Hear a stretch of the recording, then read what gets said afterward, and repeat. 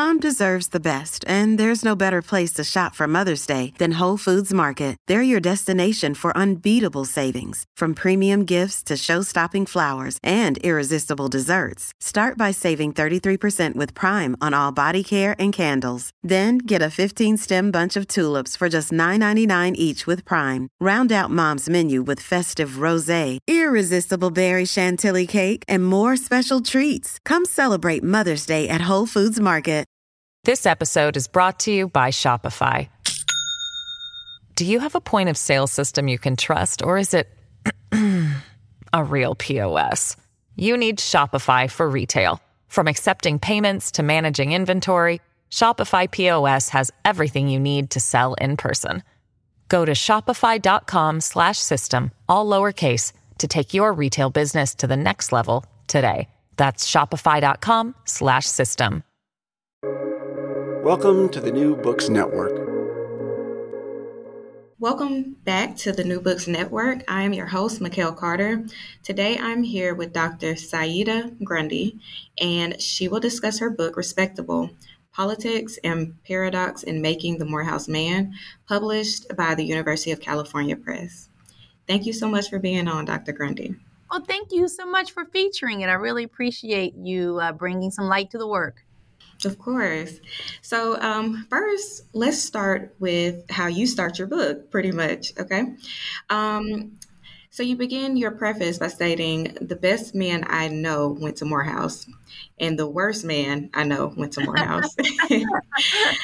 So, yeah, could you talk a little bit about this? And, like, what is your personal connection to the institution, and what inspired you to write this book? Absolutely. So, this work is highly personal for me. So I'm a graduate of Spelman College, and for your listeners who might not know, Spelman is an all-women's school across from Morehouse, which is an all-men's school, and these are two historically Black colleges, and they have a long story tradition in relationship to each other because of their location, and also because they are sort of socially make sort of the same school. We call it Spell House even. That's our nickname for how interlinked the schools are. So as a graduate of Spelman, I was, highly, not just, involved with, Morehouse students were obviously part of my social life and part of my life. I mean, my college network is more than just a network of college students. It's very much, it's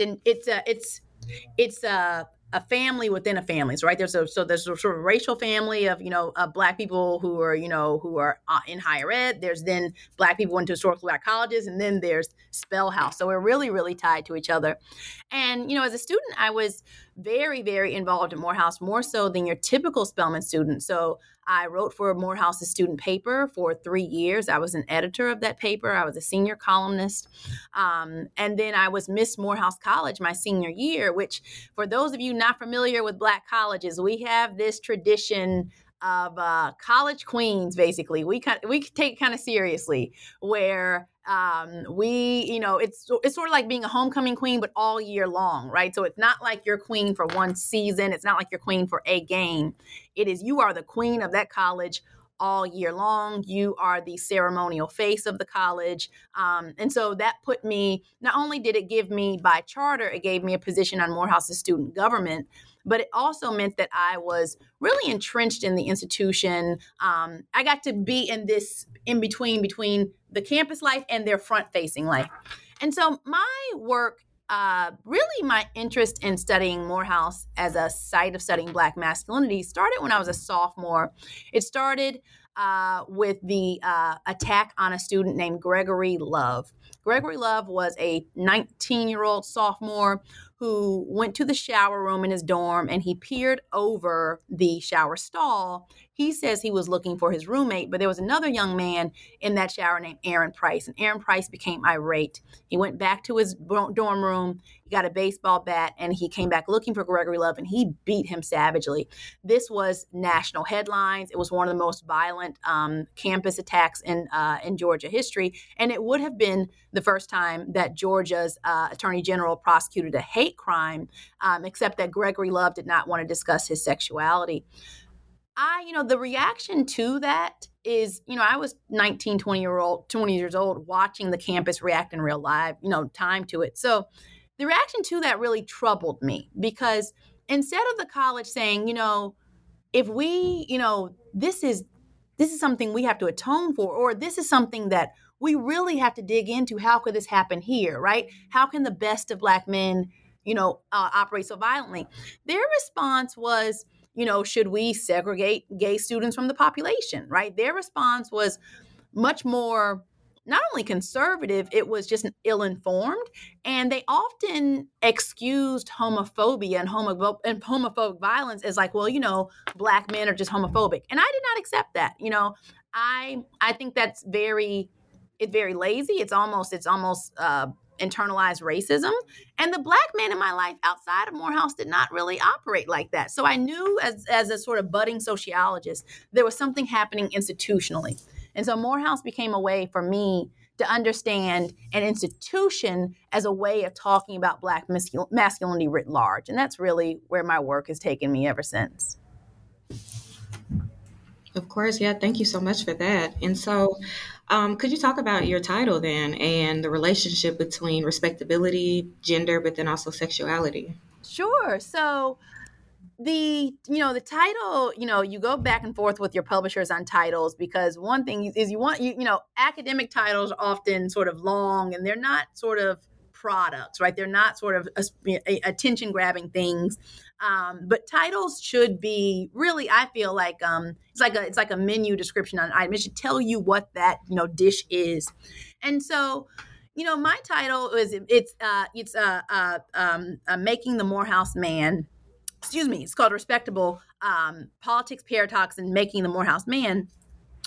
And what it is Morehouse, sociologically, when we study things like sites, like an institution, like a neighborhood, like a family even, we're trying to say, what is it about this small case that tells us something larger sociologically, right?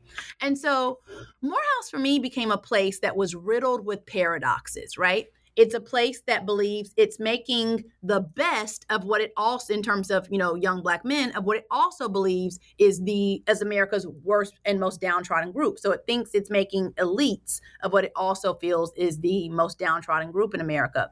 It, puts forth this front-facing image of very, buttoned up and suit and tie and, the firm handshake, but also internally grapples with a number of issues and internally really tries to hide men who don't fit that mold. And so paradoxes for me, and I put it in the title because respectability itself, the idea that people who are socially marginalized believe that there's a way to behave their way out of oppression, right? So respectability is a term that Evelyn Higginbotham coined. Evelyn Higginbotham is a very well-known historian, and she was talking about how Black women in churches, Black women in the 19th century, in churches, when the question of should Black people be citizens, are Black people humans, they chose morality campaigns, this idea that they could be respectable in order to prove Black people's place in America.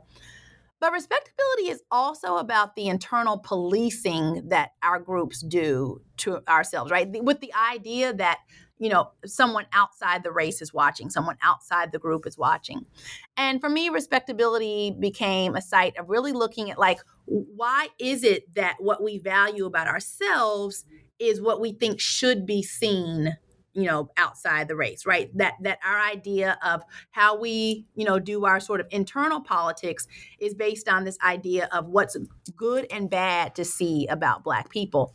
And so when it came to Black men, your viewers will are well attuned to stereotypes of Black men. We're well attuned to national conversations about, what Black men are facing, police brutality, mass incarceration, et cetera. But this group of Black men is actually very privileged, right? So this is a group of Black men who actually are not part of the demographic of hyper vulnerable Black men. And what they do with respectability is they say our sort of answer to the problem is that we'll create an image to confront it, right? And the thing about images is they're just skin deep, right? Images images, when you put up a window front, it means you're hiding a lot that's behind, that storefront, right? And so that became, the real issue of respectability. That respectability was, to me, it was an active process sociologically of creating what should be seen, and almost sometimes violently, sometimes systematically, sometimes institutionally suppressing what should not be seen based on, what you feel should be valued about this group of men. For sure. And so could you talk about how you are defining reactive respectability, and how is Morehouse an institution of reactive responsibility? So, so again, I told you that term that Evelyn Higginbotham coined about respectability politics, and she was using that term not as any sort of particular criticism of Black women's church movement. She was saying this is one of the modes through which they organized politically. They organized politically as they organized morally, right? So reactive respectability to me is when we look at the arc of history, we can look at points in which, and I'm talking specifically about Black people, in which the race felt it was in crisis. One of those crises was, emancipation itself. Coming out of emancipation, what do we do, with recently freed Black people who, remember, the 15th Amendment only gave Black men the right to vote. So Black women were not citizens. We still had extreme violence, right, throughout the U.S. South, right? Southern troops withdrew, Northern troops withdrew from the South. Reconstruction was over. Black people were not protected. There was this question of, that was a crisis. How do Black people sort of prove their place in this country? One of the original reactive respectability campaigns, and reactive respectability here, I mean, in which we organize respectability politics as in reaction to perceived crises. Right. So the crisis then was, what do we do with this race who is, now just out of slavery? And when we look at history, this is, the work of Michelle Mitchell, who's a historian. She says, they were organizing around sexuality campaigns. They were saying, okay, well, then, Black people need to do marriage and family properly. And, as much as we talk about teen pregnancy now, they were talking about teen marriage. Their thing is that what they thought was very, very ratchet was teen marriage, right? And so we see abolitionists didn't just say, okay, now that the Emancipation, Proclamation is passed, now that the 13th Amendment is here, our job is done. It went to, okay, now how do we prove? And remember, a lot of these abolitionists were white. And so there's a paternalism with how they think about Black people, right? That Black people are these creatures, almost like it's almost like how PETA feels about animals. They're fighting for, animals, but they don't see animals as humans, right? So there's a paternalism to it. And what we saw was these really strong reactive respectability campaigns to moralize Black people, to make sure that we were proving our citizenship with, family. So what I do is, I took, that idea that we respond to crises in the race, sometimes even perceived crises, with, instead of structural redress, instead of saying, oh, these are things that we, if, for example, if Black people are experiencing race and class warfare against us, right? The carceral state is why we have police brutality. Police brutality is not a matter of Black people not pulling their pants up or turning down their music. But reactive respectability says, oh, there's a way that we should have a behavioral redress to this structural issue, right? So I look at a particular historical moment, and it really starts about 1983. 1983 was the highest rate of unemployment on record for the last 50 years.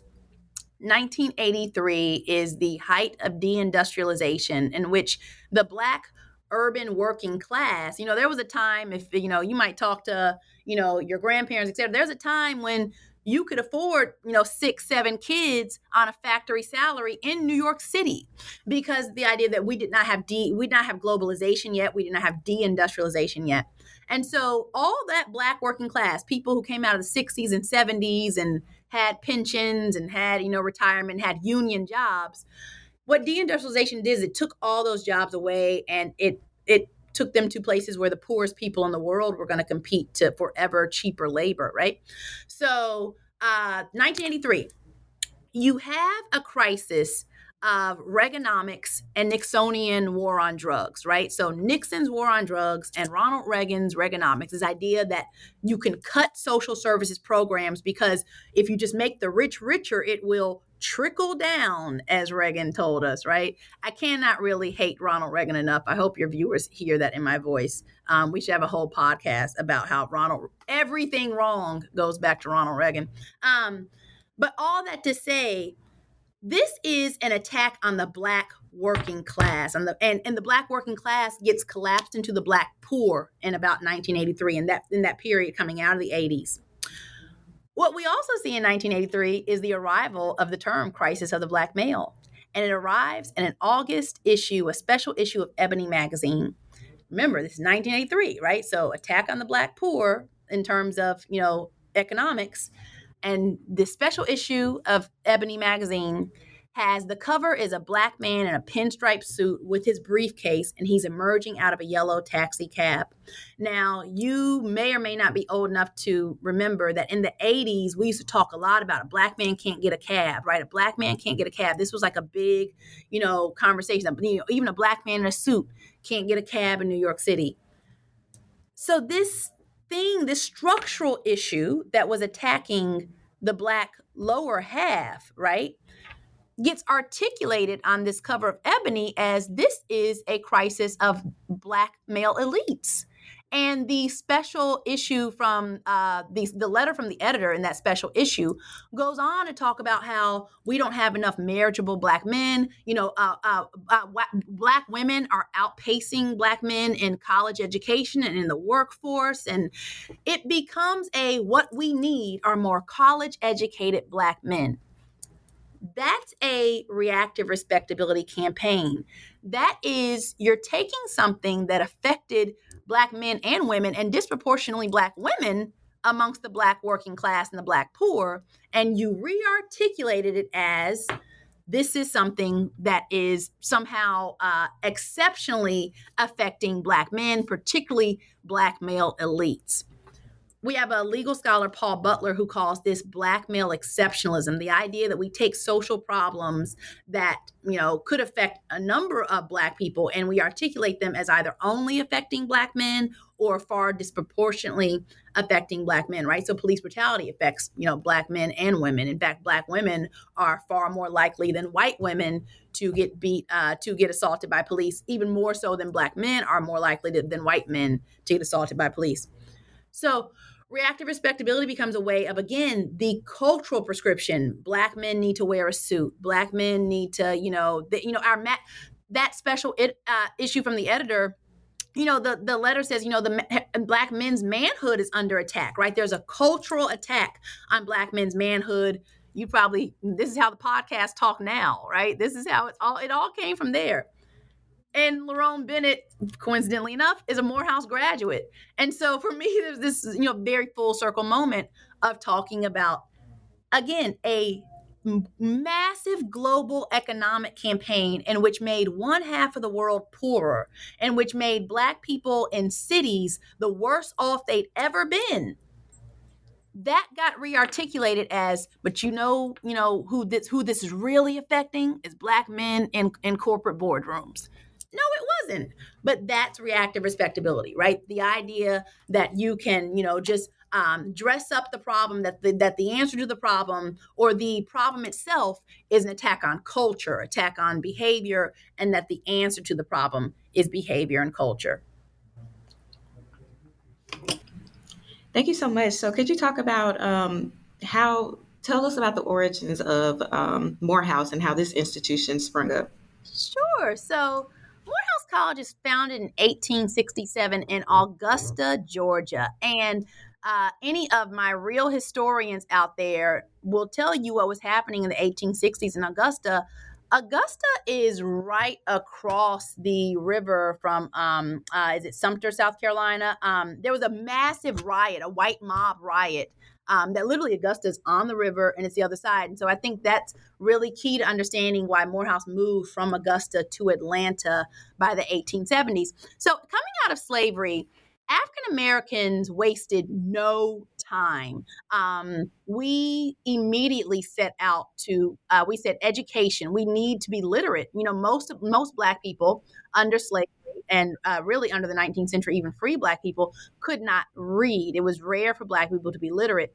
And many Black people understand that this was essential to us getting anything in terms of citizenship, getting anything in terms of land ownership, et cetera.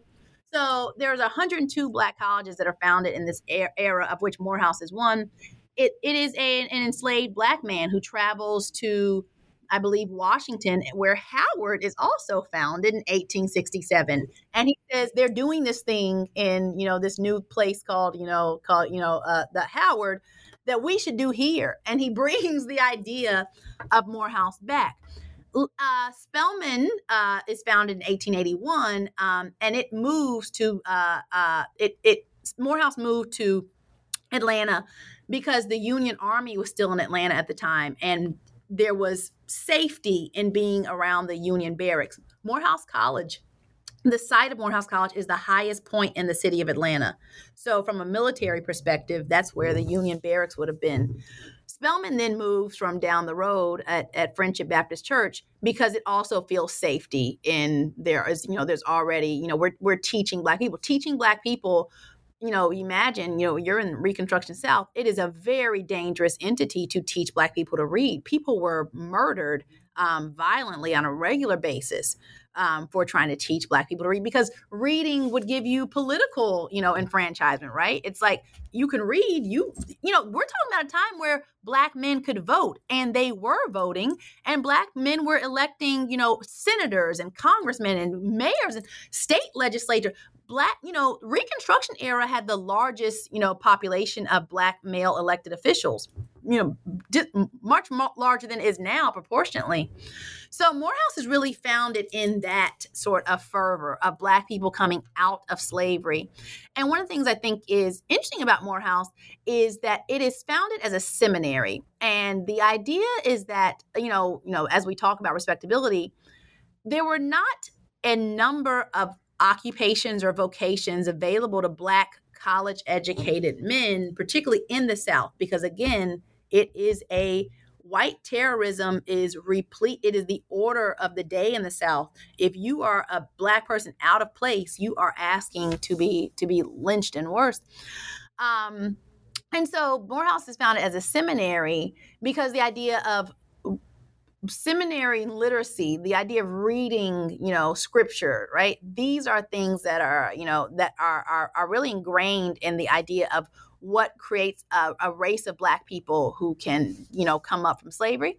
And that would be a respectable occupation for a Black man at the time, that we are going to create clerics, right? We're going to create clergymen. And there was a question at the time, should Spelman and Morehouse merge? And Spelman's founders, who were two Northern white women named Sophia Giles, Harriet E. Giles and Sophia B. Packard, their response to that was no. They said, if we merge, women will get the short end of the stick. And I think that was that's some foresight. So Morehouse, in its iteration from that 1867 founding, it has been synonymous with the city of Atlanta in terms of there's a reciprocal relationship between Morehouse creating, men who are seen as leaders, and what Atlanta has meant to Black people. So even the rise of, Atlanta's Black middle class, that comes from Maynard Jackson, who is a Morehouse man, whose grandfather, John Wesley Dobbs, who was often called the mayor of Sweet Auburn, he was the unofficial Black mayor of Atlanta.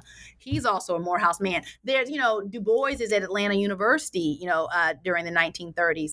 There is the Atlanta University Center schools, which the consortium of schools were seen as a think tank for Black politics in Atlanta. They were the people who architected Black power in Atlanta. And so Morehouse has always been central in that. And you see that, currently Morehouse is the alma mater of Martin Luther King Sr. and Jr., Spike Lee, Samuel Jackson, Raphael Warnock. And they just keep, even in my classmates, my classmates are become mayors and Hollywood actors. And there's no they continue to put out men who have prominence in Black America. Yeah. For sure. And so, can you talk about the Morehouse brand and how does the institution portray Black masculinity and how do they foster this brand through their curriculum? I interviewed 32 men in my study, and they all graduated Morehouse between 1998 and about 2002. And this was the thing that came up the most. They wanted to talk about the Morehouse brand. And I will say that I think all schools have an idea of themselves because, now we have, schools are treated like corporations. So all schools think of themselves as having some sort of brand, right? But Morehouse does it a little differently. It does it maybe more like the military do it. Like the Marines have an idea of what a Marine, is. There's an embodiment of Marine, or, the Navy has an idea of that too. And, there was a time, Harvard, when Harvard was all male, talked about the Harvard gentleman, right?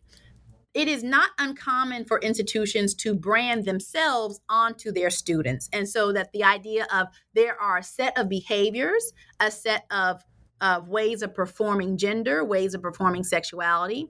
There's a set of political ideologies that make you into the brand of that institution. The only thing with those other places, Harvard, Yale, et cetera, is that they they let go of the culture wars during the Vietnam era when students were really challenging the status quo. They sort of gave up on the culture wars. They're like, you know what, the students are going to wear their hair long. Colleges became more liberal, particularly predominantly white colleges in the era, but Black colleges really didn't. Black colleges had a different set of priorities or prerogatives around what they felt they were doing in terms of their graduates. And so the Morehouse brand is almost like I always liken it to like the Marlboro Man, if you all know anything about Marlboro cigarettes. The Marlboro Man is this mythological creature, right? He's like the Dos Equis guy, right? He's the most interesting man in the room. And the Marlboro Man is like this epitome of masculinity, right? It's a type of masculinity that he's not even trying. He's just is, right? He's never, he can get any woman he wants. He can, he's always a man amongst men, etc. The Morehouse Man is very much the same in terms of a set of ideals. So students described in themselves, they said, there's a way that the Morehouse Man walks, the way he talks, he's never late. There's careers that are associated with, the Morehouse prototype, right? So business is top of the list, right? Somehow the Morehouse Man is a corporate man, or, at least maybe law and medicine. But the issue with that is that, students articulated this very well, right? They could tell you sort of what is and what is not a Morehouse Man. But then there is this gap between that mythological prototype and themselves. And so what do you do when you're at a school where everything that school values and says this is what a man is something that might be out of reach for you, right?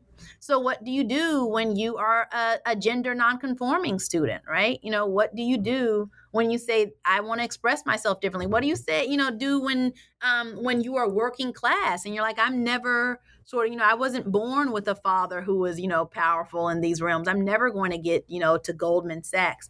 That's what became the challenge, is that the Morehouse Man is such an archetype. It's such a mythology. Like they talked about it all the time, is that it's out of reach, right? It would, it's like it's so mythologized that a real person is always falling short of it by comparison, So I think that really became the challenge for, I would like to see Morehouse embrace a far broader idea of what they value about their students, that they don't just value people, who embody sort of this cisgender, straight, upper middle class type of way of doing Blackness. They don't just value people who are sort of politically central, etc. But because, their students are changing. And so the Morehouse Man archetype is not changing as quickly as the students are changing. And so you get this, this widening gap between, if you don't feel that that's something you can embrace something in terms of embodying it, then you don't feel attached to the institution. Wyndham Hotels and Resorts makes travel possible for all. Whether it's the long haulers looking for a great cup of coffee, a roomier rest for the on-a-whim road trippers, or a place to make summer memories with the whole family. No matter who you are, where you're going, or why, with 24 trusted brands to choose from like La Quinta, Days Inn, and Super 8, your Wyndham is waiting. Get the lowest price at WyndhamHotels.com. Restrictions apply. Visit website for more details. This episode is brought to you by Shopify. Do you have a point of sale system you can trust, or is it a real POS? You need Shopify for retail. From accepting payments to managing inventory, Shopify POS has everything you need to sell in person. Go to shopify.com/system, all lowercase, to take your retail business to the next level today. That's shopify.com/system. Oh, for sure. And then, so could you talk about your sources? And so how did you go about conducting your research, and what were your methods? I always describe myself as a sister outsider to this work. So, I was a Spelman, graduate, and very much in the community of Spell House alumni. And we're a very close-knit community. I always say, the really fascinating thing about being, a Spelman Morehouse graduate is there's never going to be a table of any reaches of power in Black America that you are a degree of more separation from, right? That I'm sure the Howard people, feel that same way. I'm sure the Hampton people feel that same way, that you realize that the networks we have with each other are the types of networks that white people have, but just kept away from us, right? So it's like, imagine, how mediocre you can be at Yale. You can literally be George W. Bush and still end up president, because the networks that they have in which they hoard those for themselves are so intense. So my respondents were people in those networks, and I really sort of put out the call. We have a method in sociology called snowballing methodology, in which you ask we call them respondents, and we sometimes call them participants. These are real people who are in your data, who you're talking to, and you ask them to bring in other people to the study.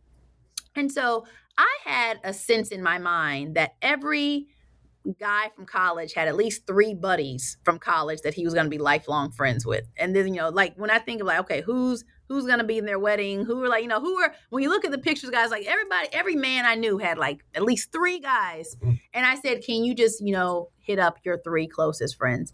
And this is a very, very easy way of snowballing, because they had such close ties with each other that very instantly the sample just grew to the sample size I needed. So, like I said, the men I interviewed all finished between about 1988 and 2002. And the reason for that slice demographically is that these are all men. I told you about that 1983 date, right, where the crisis of the Black male first becomes part of the public lexicon.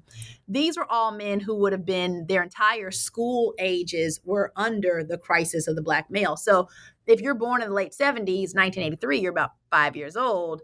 That was very important to me, that these were men for whom they were the first generation of Black men for whom the idea was, young Black men are the problem, right? We used to talk about attacks on Black masculinity from white racism.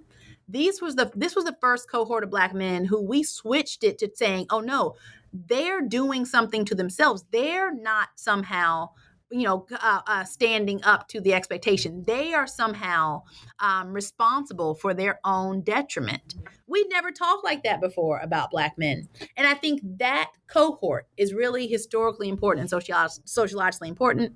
So talking to the men, it was really, it was, again, like, this is my community. These are people who they wanted to help me because they saw me as a Spelman little sister, right? It's not like a typical sociologist coming to a community of which you may or may not be familiar with folks, or you might have to explain to them what you're doing. They were like, we'll do anything to help a Spelman sister. In fact, the only thing I kept having to explain was, you are anonymous in this story, because they were telling each other like, oh yeah, I talked to her too. I was like, if you would like to remain anonymous, I'd like to keep you anonymous. But they were very proud to have participated, in part because I think they thought I was writing more of like a brochure about Morehouse, right? They thought I was writing something more promotional. But it was a sense of like, they wanted to help me, and I really became attached to them. These are men who, one of the things we know in sociology is that people writ large, not just men, not just women, tend to think of women researchers as being very caring. They think of women researchers as care workers, right? So it's kind of like, that old meme about like, when straight men date a woman, it's like, are you a therapist? Like, like that's sort of how people approach women therapists. So women researchers. So I was calling men. I was doing a study in which the site I was talking about in terms of Morehouse in a specific historical period no longer existed. So anthropologists have done this before, like anthropologist Sherry Ortner. She studied her high school. She studied her graduating class, 1967. Well, you can't go back to 1967. So she too was studying all those alumni in their diaspora across the country. That's what I was doing too. And so as a graduate student, you're like, okay, well, I'm going to have to get them on the phone. Like I can't fly around the country to find all these men. And that meant that so I lost some forms of data, like you lose facial expressions, you lose a lot of nonverbal cues. But it also meant that the interviews went way longer because it wasn't interrupting their lives. So, think about it, it's kind of like a confessional, right? You're on the phone with someone and, like I will say, men oftentimes don't have substantive conversations with very many people in their lives. They might have it with their partner. They might have it with a best friend. But getting sort of deep into talking about their emotions and themselves is not, I don't think, is that common in there. Not as common as it. I mean, I talk to, my friends all the time, right? Every woman I know has a network of emotional work, in her life, emotional contacts. And so they were really staying on the phone with me for, far longer than I expected, which means I lost nonverbal data, but I got more verbal data. And I still feel very attached to the men in my study. 2 of the men in my study died suddenly. And you have an ethical, one died during COVID-19 and one died in a car accident. And so then you have this ethical question of like, I have 4 hours of tape of this person, like, do I send it to their widow? They become, these are things I was proud to have. I was proud to come to someone and say, your children can now hear their father's voice, for the rest of their life. Right. And I'm very, very attached to, it just reminded me that as much as the book is a critique of the institution, it's a little bit like critiquing the military, but having a lot of respect for the soldiers. That's sort of how I feel, right? That I have a real affection towards my, my Morehouse brothers and my Morehouse siblings, because, not everybody identifies as male or as man from Morehouse. But, that is different to me than critiquing the institution. In fact, my love for them is why I critique the institution. James Baldwin used to say, I love America, and that is why I'm critical of it. You can only really critique something in which you are invested, in which you love. And that's how I really felt. So, I hope I think, many of us are still in touch. I still contact them. There was a part of their life that they gave me, and I'm very, very appreciative for that. Oh, thank you so much for sharing that. And then I think this is a question you might get a lot. Well, yeah, so I'm questioning. So with you being a graduate of Spelman, why Morehouse and not Spelman? I do that a lot. Yeah. And then have you considered writing a book about Spelman? This is probably the most common question I get. And I will say this. The way I do sociology, I like to sort of I study up, right? So I like to study context of power from the groups in power, right? So, I think Black studies is a place to study whiteness. I think women's studies and gender studies is a place to study men. I am very fascinated with dominant groups and how fragile it is to sort of remain in those groups, right? So whiteness, as we constructed it historically, we never said legally what whiteness is. We only say what it's not. So you can fail whiteness in a way you cannot fail blackness, right? A one drop rule is failing whiteness, but we would never say that a mixed race black person isn't black, right? We have a more inclusive category for blackness. And for masculinity, it's sort of similar, right? There are a million things in a day in which men are policing each other on, is that masculine or not, right? Men, you go around teenage boys, like my colleague CJ Pasco studies teenage boys. Boys have a plethora of slang for just all the things they see as failing masculinity, right?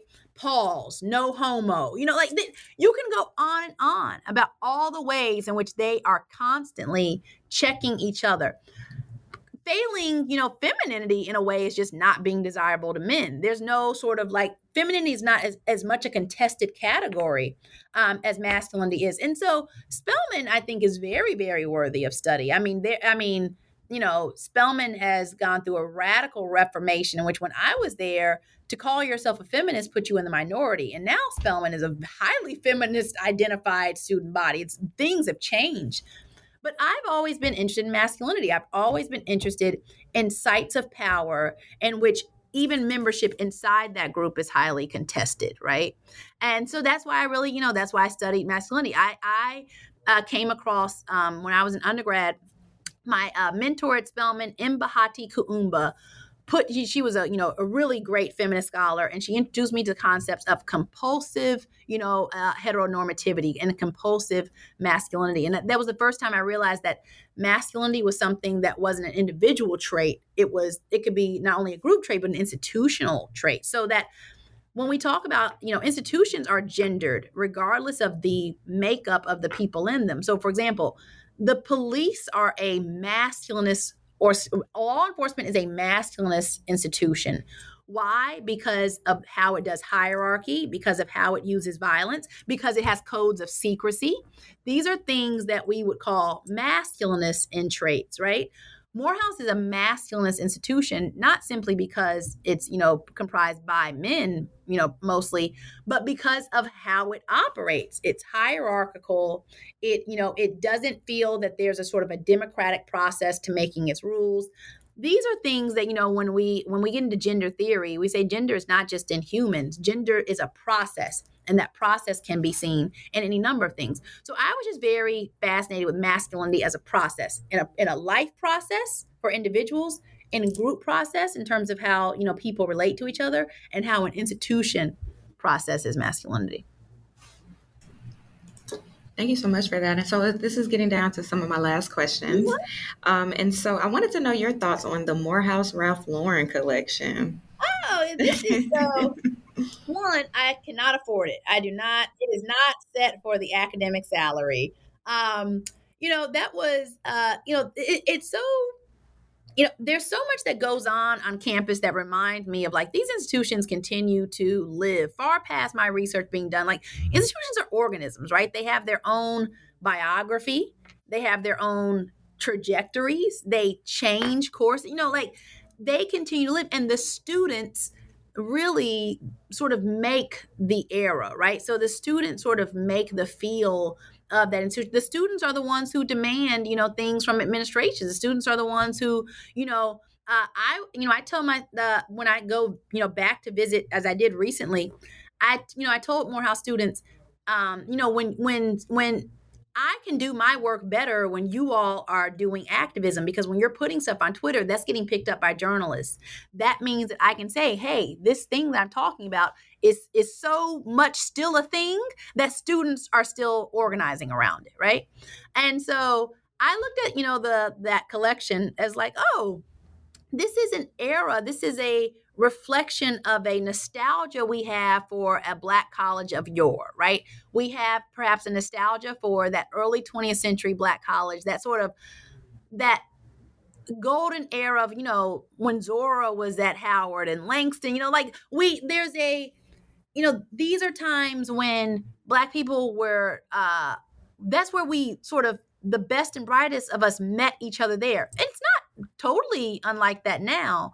But there was a time in which there were so, these colleges were protecting us against a very violent country. In fact, Morehouse had students who were killed in the Atlanta race riots. White mobs killed 2 Morehouse students in 1906. And so that collection for me, was done. I believe that the architect behind it, not the designer, but the Ralph Lauren brand. She was executive. Ralph Lauren was Dara Douglas. Dara Douglas is not only she was a class ahead of me at Spelman, but she's from Louisville, Kentucky. Our fathers are dear friends. Shout out to Dara Douglas. She just lost her father, so I'm thinking of you, Dara. But she wanted to signal to, an era of Black colleges and I love that era. Now, there's also, all sorts of complications in there in terms of, okay, so what happens sort of when we sell the feeling of Black colleges as a product, right? So this was, again, these are very, very expensive items that are more than most people's, tuition down payment, right? And so when we commodify Black college experiences, what does that mean? I would appreciate all the think pieces on that therein, but I do understand the intent I feel behind it was to hark back to an era in which there was such a dignity and such a purpose about going to Black colleges. And it doesn't mean they didn't have their problems then. I'm not trying to romanticize them then, but I absolutely, do get the idea of the collegiateness. I came up in an era where the commodification of Black colleges was very important to even people of my era. So when I came up, Black colleges were in the hip hop era, and one of the biggest fashion trends in streetwear was just wearing Black college gear. There were entire labels, this label called Collegiate. There were entire labels in which they just put out hoodies, just Black college hoodies. There are pictures of Biggie with a Morehouse sweatshirt on, right? There are these were, not to bring up Bill Cosby because he has a more complicated history to a number of things, including how he manipulated respectability and manipulated Black colleges to hide his own predation. But there was a time in which, a different world was just it was the thing, right? I can't tell you the number of people who I met who say, I knew I was going to go to an HBCU the moment I saw a different world, right? These things matter in a way, as much as I'm surprised that, TV matters more than, say, government policy. Sometimes it does, right? Sometimes it does. And so that's what I feel that collection was getting back to. Is I like anything that says that Black colleges have value, because when you hear people ask questions like, why do we still need HBCUs? Behind that question is inherent racism, because you are inherently describing HBCUs as inferior. You would never ask why we still need something that's good or superior, right? What you're saying is these are inferior schools. Why do we still need them? And so, things that, hark back to Black colleges still graduate 4 out of 5 Black people with BAs came from Black colleges. We disproportionately finished Black PhDs, Black MDs. We are picking up the slack for America's lack of inclusion in higher ed, right? Black colleges if it were not for us, there would not be an educated mass of Black people. And we did that ourselves. The federal government did not, we did that ourselves, right? And we fought against every state governor, every Jim Crow, Dixiecrat. We fought against everybody to keep Black colleges open. And so, I feel very passionately about, what we do. Thank you so much. And then tell us, so what do you want readers to gain from reading your book? I had a colleague who asked me, who are you writing this book for? Right. And, she had written, her book, Crook County was on Chicago's jail system. And she said, she wrote that for her sons. And I said, I'm writing my book for every queer, gender nonconforming, low income, student at Morehouse who felt like, who could pick it up and say, this is what I was experiencing, who could fill it up and feel vindicated, feel validated, right? Who would pick up that book and say, I told you this is what it was like. So, my experience when I was in college it was just euphoric. Like, I felt like my college was for me what America must be for white people. Like, it was a place that was all about me. I'd never experienced anything like that, where I was like, oh my God, it was 4 years of real, bliss. It was like, this place is all about me. You forgot that the outside world even existed. And I'm like, that's how America must feel for white people. But I couldn't sit with the idea that there were Black people for whom a Black college would be hell. That still doesn't sit right with me. Like, that there are people within us that we treat as others. Like, how we're the white people of their experience. Like, that really doesn't sit well with me. Like, we, as brutal as America is to us, we turned around and did that to our own. And so this is who I wrote that book for. I want people to come away understanding that you cannot liberate half of Black people, right? You cannot just liberate Black men. You cannot liberate 90% of Black people and say that queer Black people are somehow, they should just, sit aside and somehow separate their queer politics from their Black politics and just be satisfied that straight Black people are liberated. No, I believe in a type of Black liberation that's from the bottom up. So the most marginalized Black people, the most economically downtrodden, the most, I'm not an Obama Black. I love Obama, but the type of politics they say, oh, what's best for the race is that Black elites continue getting to elite spaces. That's not my politics. That wasn't MLK's politics. That wasn't Malcolm's politics. It wasn't Fannie Lou Hamer's politics. And it wasn't Rosa Parks' politics. So I don't know whose politics these are, right? They might be Kamala Harris's politics. They might be Obama's politics, but they're not my politics.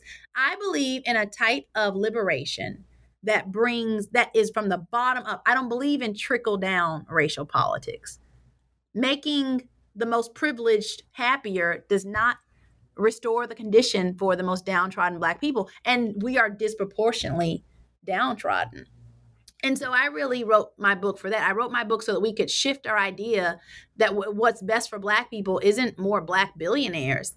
It's a type of justice for the least of us. That's who I wrote my book for. Thank you so much. It's so powerful. And so, look, last question. What are you working on next? Oh, this is a great question. So, out of the book came a couple of ideas, and I'll talk about one of them here that I just became kind of just obsessive about. And one was this idea of racialized rape culture. So Morehouse, the argument that I make in the book is that in their attempt to create Black men who are air quote solutions to a Black male air quote problem, right? Their attempt was, Black men have a problem, we'll create the solution. We'll just put them in suits and, and make them, business executives. But that actually cost them a number of other problems. So the paradox therein in the book is that their solution creates problems internal to the institution. So one of those problems was they have a really rampant sexual violence culture at Morehouse. Like, this has been profiled in the New York Times. This has been profiled in BuzzFeed and the Chronicle of Higher Education. I'm not making this up. Like, they have a real crisis of gender violence at Morehouse College. And part of what was so interesting about that to me is that when we talk about campus sexual assault, so gender violence that takes place in college campuses, most of the research has never, ever put that in the scope of how race actually constructs these problems, right? And how race constructs our responses to these problems. Now, for us, this might seem obvious. Like, Brett Kavanaugh to us is a white guy who got away with things because he is white, right? Brett Kavanaugh is a prototype of what the deal colleges strike with white men, in which colleges protect white men from consequences. Right? Think about it. Think about drug use. Think about criminality. Think about, what white men on college campuses commit more crime than white men their age who are not in college, because colleges protect them from, they immunize them from the consequences of their actions, right? Because something like Title IX, legally, Title IX is a federal mandate. It allows colleges to deal with that thing in-house. They don't have to turn it over to a police department. They don't turn it over to a attorney general or a district attorney. That's how, if you went and you hurt someone on the street, that is what would happen. It would go to the DA's office, right? There would be no special immunity that you would get with the district attorney, right? You would be prosecuted therein. But if you did it inside of a college campus and you were a student of that college, all of a sudden you're in a different legal category. And that's fascinating to me. So race is one of the contexts I think is very understudied in how we study campus sexual assault and campus sexual violence, because race to me that's how men, 99% of rapes on campus are committed by men. So sexual violence is a male problem. Race is how men are socializing on campus. Race is how men understand what they do and do not trivialize about, sexual violence. Race is how they understand how they will or will not be punished, right? So my next project really wants to look at what I call racialized rape culture, the idea that we know in sociology that rape cultures by definition are sites in which rape not only is more likely to happen, but there's also less likely to be accountability or consequences for the perpetrators, right? That's what a rape culture is. So the Navy has long had a rape culture. Law enforcement has long had rape cultures. These are places where rapes are more likely to happen and where men are not held accountable. Morehouse has a rape culture too. And my question about that is, how does race actually tell us what that means for them in terms of race? So think about it. Think about R. Kelly, think about Bill Cosby. The responses you heard were often people who racialized the response, right? That somehow, they're trying to bring a good black man down, why is it that black men, are getting caught for this, for not Harvey Weinstein? First of all, Harvey Weinstein got 20 years. I don't know this narrative that Harvey Weinstein somehow got away with it and black men don't. But in that, what you hear is not that the problem is that this hurts black women. The problem is that black men aren't getting away with it to them, right? The problem is that black men just aren't white men, right? Like, it's an envy about white men. So my next work is really about exhausting the racialized ways that we talk about gender violence and race as a way of making our understanding of gender violence, and vice versa, that gender violence makes meanings of blackness. How many times have we been told that black women are somehow betraying the race by bringing their assaults forward, right? We've been told that, black women, somehow they're going to ruin a good brother's life, right? We still hear that.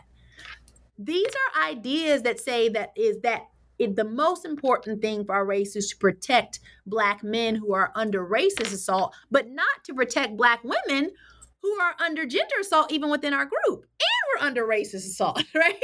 So that's what I really, want to study next. That'll be the next book.